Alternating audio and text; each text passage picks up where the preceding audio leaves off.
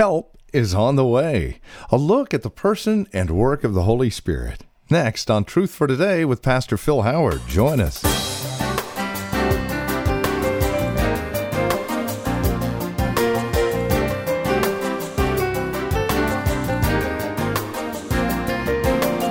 A few specific texts here in the book of John reveal for us the marvelous role of the Holy Spirit. Greetings and welcome to Truth for Today from Valley Bible Church here in Hercules. Our teacher and pastor, Pastor Phil Howard, takes us to the book of John today. It's there that we get a glimpse of the Helper who has come. That is the title of our message today. Please join us as we consider our Helper, the Holy Spirit, with today's broadcast of Truth for Today. Again, Help Has Come, the title of our series. Once again, our teacher and pastor now. Here's Pastor Phil Howard. John 14, verse 16. I will ask the Father, and He will give you another helper.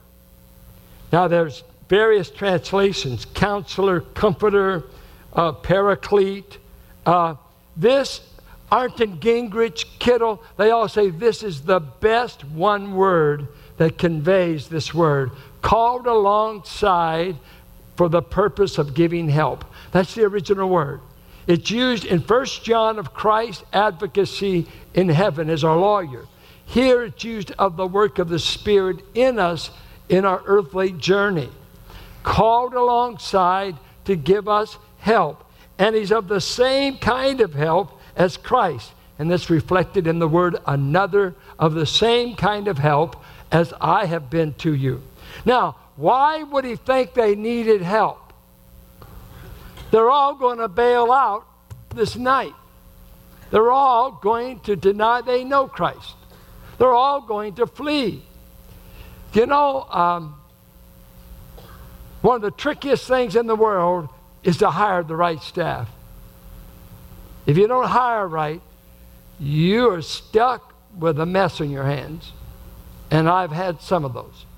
You would think Christ could pick a little bit better. Is this the best you can do, these 11 failures? But look, He picked you. I said He picked you. You haven't done any failing. They'll go lying again. What would you do if He hadn't have picked you? Has He had to deal with any failings? Any fleeing? Going back?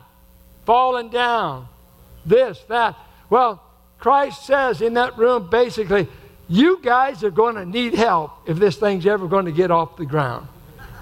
And I'm going to go to the cross and pay for the ministry of the Spirit, and the Spirit is going to be my cross gift to you, besides atonement, besides all that the cross accomplished. I'm going to purchase the Spirit. Now, most conservatives are scared to death of the Spirit because they think you're something else. But Jesus bought me the help of the Holy Spirit, and I'm not afraid to talk about the third person of the Trinity. You don't have a complete God without the Holy Spirit. So get over your phobia. It's amazing to me, one person seemed like that'd be enough, but He tells me in salvation, you get 3 of us. Can't develop that. I want to look at 3 things. I want to look at the filling ministry of the Spirit came to help us, and I want to look at 3 things. We've been commanded to be filled with the Spirit. 2, what are the characteristics of Spirit filling? Thirdly, I want to look at 4 conditions. There's more probably, but I'm going to just give you 4 conditions to come under the Spirit's control in your life. Ephesians 5:18 says, stop getting drunk with wine that makes you dissipate, makes you lose all of your energy and strength. You waste your life when you're drunk. Rather, be getting yourself full of the Holy Spirit. In the Greek language, it's a command. Now, if God commands something, what does it mean if you don't obey it? Stop stealing. Well, I'll pray about it. You don't need to pray. You need to obey. Be filled with the Spirit. Well, I'm not sure. That scares me. No. He commanded it. I want you to be under the control of the Spirit, and it's a command. If you're not under the control of the Spirit, that means the flesh can make you do carnal behavior. You don't have the power to meet the heavenly standard of new covenant living apart from the ministry of the Spirit. You just can't live this kind of life. The Christian life is not difficult, it's impossible. And don't tell me the law. The whole nation blew it. The Spirit is fulfilling in me what the law commanded but could not enable. Romans 8:3-4. I live the Christian life not by rules, but by a living person and reliance on Him. So we have to ask, are you obeying this command? Would your life be characterized as being intoxicated, influenced, controlled by the Holy Spirit? And we'll be looking at what the consequences of that looks like. Can we measure it? We can. Some characteristics of Spirit filling that we ought to consider. One thing, every work of the Spirit is automatic, universal, and just happens, and you never ask for it. You never have to. He regenerates you. Once for all, happens to all believers. He sealed you into the body of Christ. Once for all, done. You never ask. Get yourself sealed. You're sealed. Baptized by the Spirit.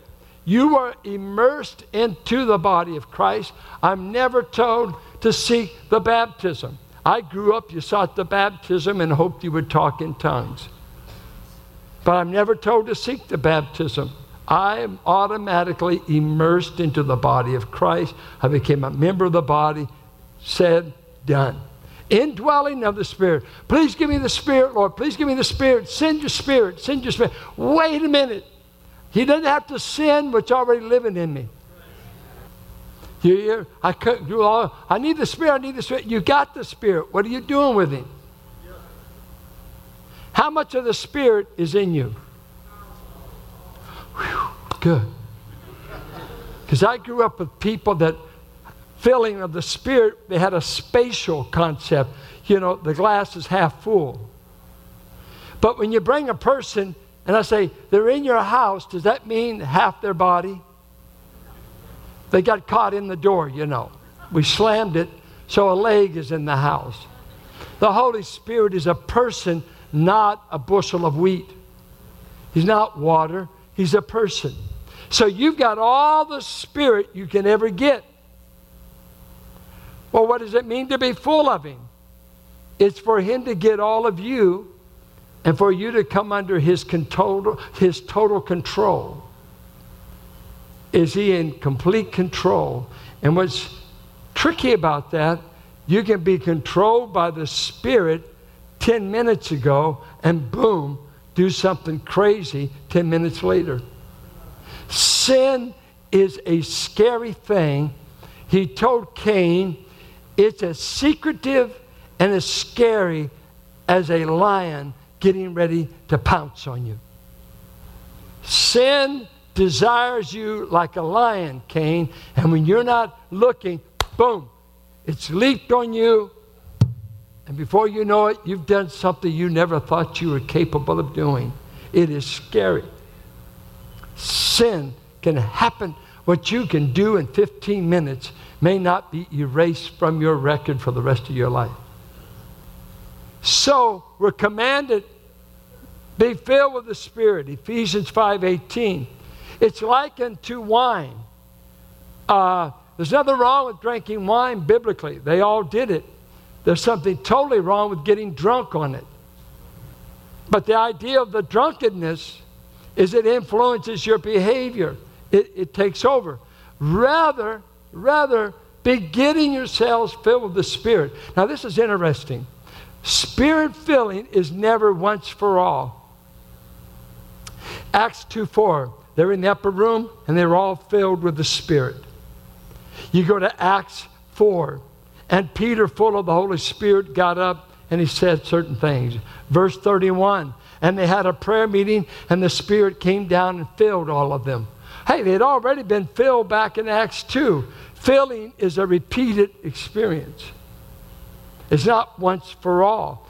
2, not all believers are Spirit controlled, or He wouldn't tell us to get it.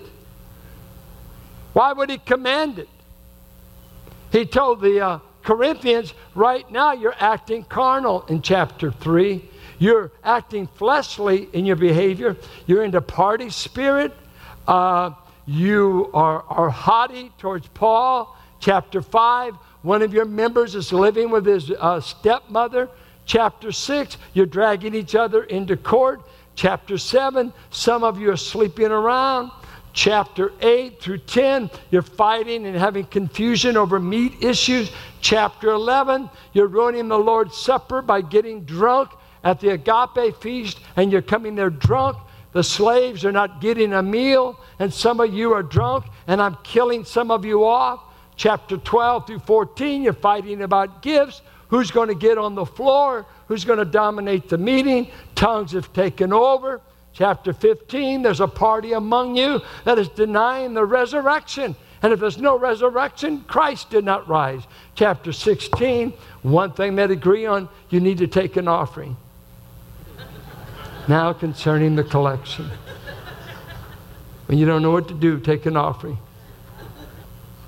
So you can have the Holy Spirit, you can have gifts, and still not be Spirit controlled. Have you ever heard of church fights? Have you ever heard of pastors that everybody thought they were anointed and all they were was mad? It wasn't anointing, they're just mad. They're just angry. Board meetings falling apart.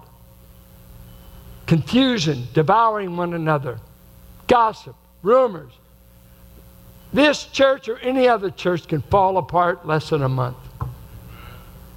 Just unleash sin in everyone that's sitting here, and we'll destroy this place. It is scary. Should we ask each other when we greet them, are you under the control of the Spirit? Well, yes, I am. I don't think so. 4 things I believe you got to do to be Spirit-filled. 4 things. Number 1, presentation. I call it presentation. Number 2, purification. Number 3, reliance. Number 4, Christ-centeredness. Number 1, if I ask you, are you Spirit controlled? And you said no. If you said, tell me how to. The first thing I would ask you is, have you ever offered yourself to God? Look at Romans 6. Romans 6. He's telling them how to live the Christian life. He's been telling them about salvation. Now he moves to the fact you're in union with Christ. You've been taken out of Adam. You're in Christ. You've died. You've been buried. You've been risen with Him. I appeal to you. What is your appeal? Verse 11. Even so, consider yourselves to be dead to sin, but alive to God in Christ Jesus. That is a mental thing. Consider yourself in Christ. I'm dead. I'm unavailable to sin. I am available to God only. Okay. Verse 12. Therefore, stop letting sin reign in your mortal body so that you obey its lusts. Sin remains in the believer, but it is not to reign over me. I'm not under the reign of sin. That's been broken through the work of Christ. I still have a sin nature, but I'm not under the kingship. It's a word basileia. I'm not bossed. I'm not under the dictates of the flesh. I've got something stronger in me than the flesh. It's not me, it's the Spirit. And by the Spirit, we put to death the deeds of the body. Romans 8:13, the famous John Owen's thesis.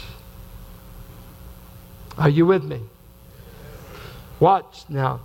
And Do not go on presenting the members of your body to sin as instruments of unrighteousness, but present yourselves to God as those alive from the dead, and your members as instruments of righteousness to God. Your body, have you ever taken it? This is what he begs in Romans 12, but this is where he begins. You take your members, you say, I used to cuss, cheat, lie, be immoral, get drunk. I've done so much in this body. Unrighteous against God. Now I'm saved. What should I do with my body? Have you ever heard of making a presentation to God? Say, you saved me, you can have my body. Take me. I'm no longer a slave to immorality, drugs, alcohol, hate, anger, all the stuff that I used to do in this body. Here's my body, Lord. We call it dedication. We call it consecration. You know what the word here for present means? It's a little word, parestemi. It means this. Now get it. To put yourself at God's disposal. That's the meaning. I ask you adults, I ask you young people, have you ever done that? I was saved at 14. I lived it for about 3 or 4 months. Then I backslid when I first started the 9th grade. I like rock and roll and dances, and we couldn't do that stuff. So I went back. I got right with the Lord in the 9th grade. I went to a youth camp in 1959. You kids remember that year? The earth's crust was hardening. Went there in 59, Pentecostal camp in Northern California. And there, I gave God my body. That's where I made the presentation. You can have all of me. A Thursday night missions conference with a Trella Hatton preaching. A woman preacher. She preached circles around anybody in this place when she was into it. Didn't have a lot of content, but oh, what an exhorter. Powerful. Pray all day at those camps. I used to go and sit in, hear her pray in the next room. I couldn't believe anyone could pray that long. And that night, at an old altar with dust, sawdust all over, I said, Lord, I'm at your disposal. You get the rest of my... And on that night, these questions, what if he wants me to go to Africa? That was always the test. What if he wants you to go to New Guinea? You know what you do when you're giving your body? Anywhere you want, you got me. Anywhere, anytime, any place. I'm not negotiating with you. I'm offering myself to you. It was used of offering an animal as a sacrifice. And Romans says, God is sick and tired of dead animals. He wants some living sacrifices. That's you. I ask you, in this church, how many people have ever said to God, you got all of me. I'm at your disposal. I don't think many have. Young people, let me tell you, you'll begin to discover the will of God and discover what He's designed you for once you tell Him, you got me. I'm at your disposal. Because Romans 12 says, then you'll discover the will of God. What's good, what's perfect, what's acceptable. You'll discover your spiritual gift. For me as a 15-year-old, my whole life started unfolding. Once I gave Him my body, then I found out He wanted me to preach. Then I knew this. And from then on, I've had one vision, just to be at God's disposal wherever I am, wherever He wants. It doesn't matter the assignment. I am available. I settled it in 1959, and I renew the contract every day. Had a preacher friend, George Rutenbar. He said he woke up every morning, and what he would do, the first thing, and he was a big guy, he would do like this: Lord, I'm available today. My eyes are yours, my ears are yours, my mouth is yours, my feet are yours. You got me. I'm reporting for duty. Did you do that today? Have you ever done that? First step is presentation. The second step is purification.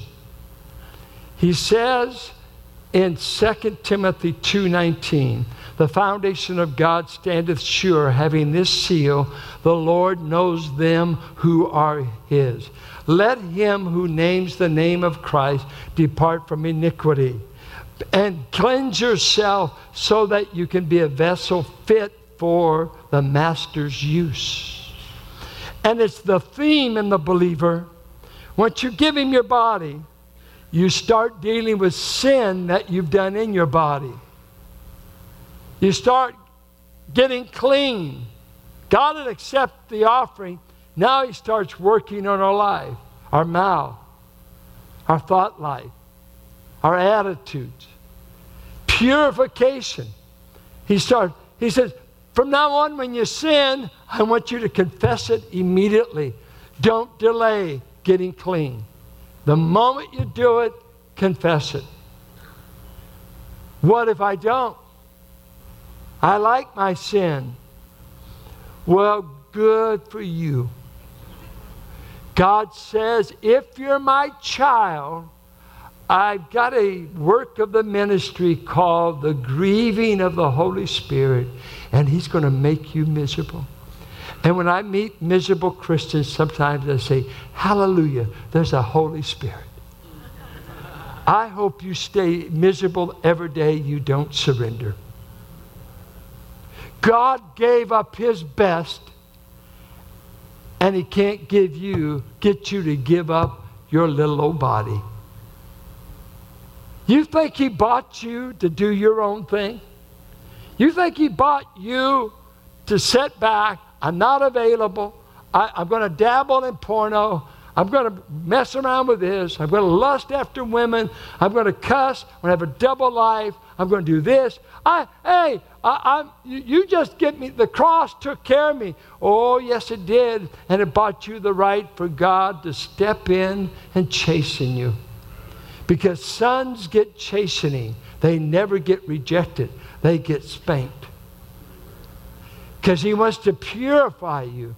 He told the Corinthians, you're ruining the Lord's table because you're going there drunk, but I'm going to make you sick, I'm going to make you weak, and I'm going to kill some of you.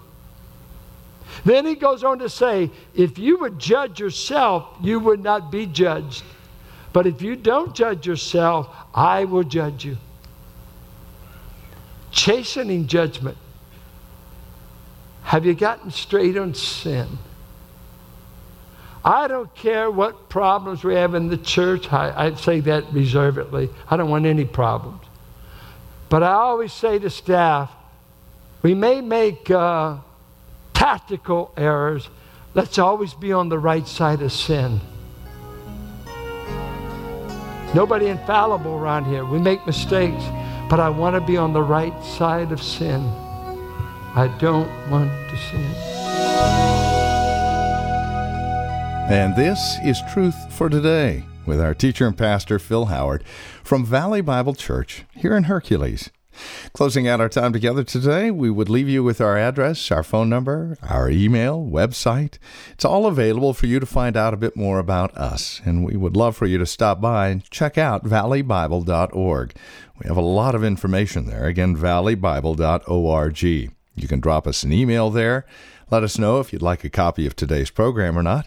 In fact, we have the entire series today's message was taken from for a gift of $10 or more this month when you contact us here at Truth for Today. Again, valleybible.org, or write to us, 1511 M. Sycamore Avenue, Suite 278.